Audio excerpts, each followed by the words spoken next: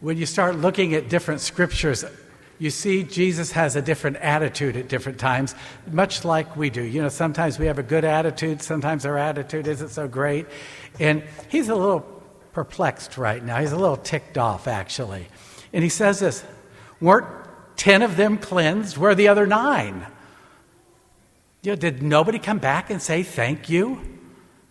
And you can tell they weren't very grateful, and he wasn't pleased about it.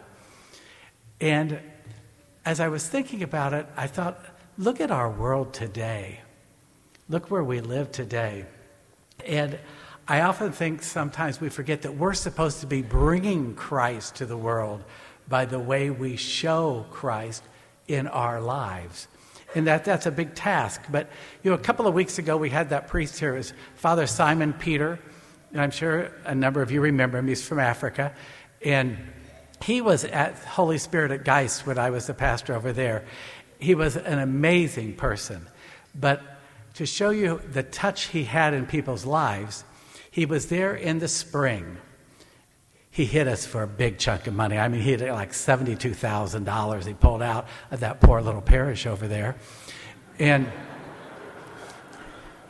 But in the fall, we had this mother and father with 4 little children call up and say, you know that priest that was here from Africa? I said, yeah. I said, how much were those wells? And I said, $3,000. He said, are you sure? And I said, well, I will text him and not text. I will email him and get back to you. So I got back to him and said, yes, it's $3,000 for a well.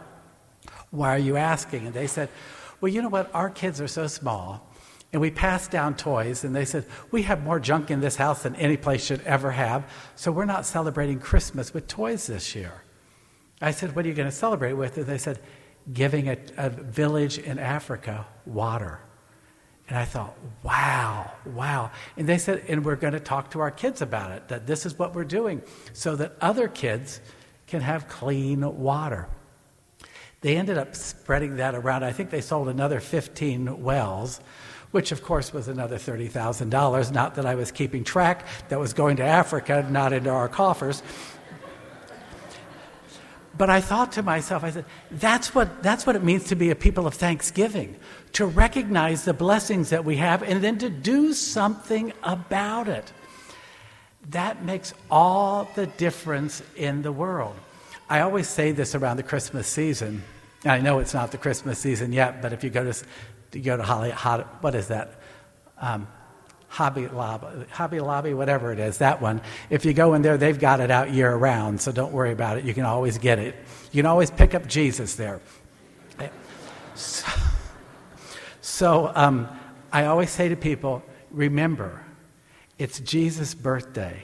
It's not your kid's birthday.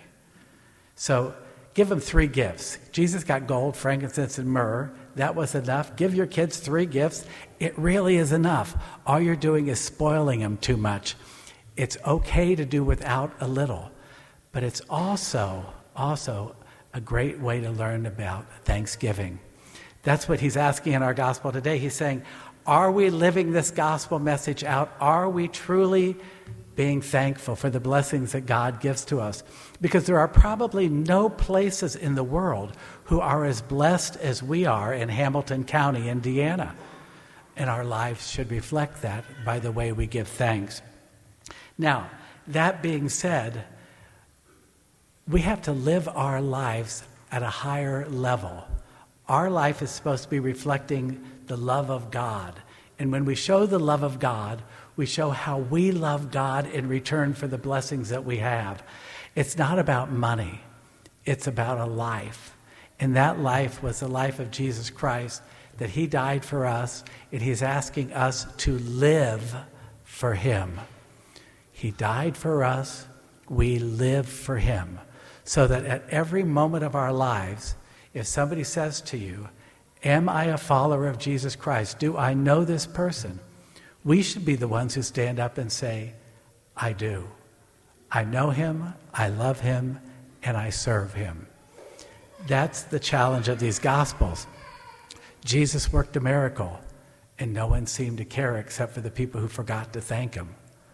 in our lives, Jesus does miracles every single day, and we should be living a life of thanksgiving. So as we go through this day today, be mindful of the blessings that we have, and that they come not from natural things, but from a God who created natural things for us.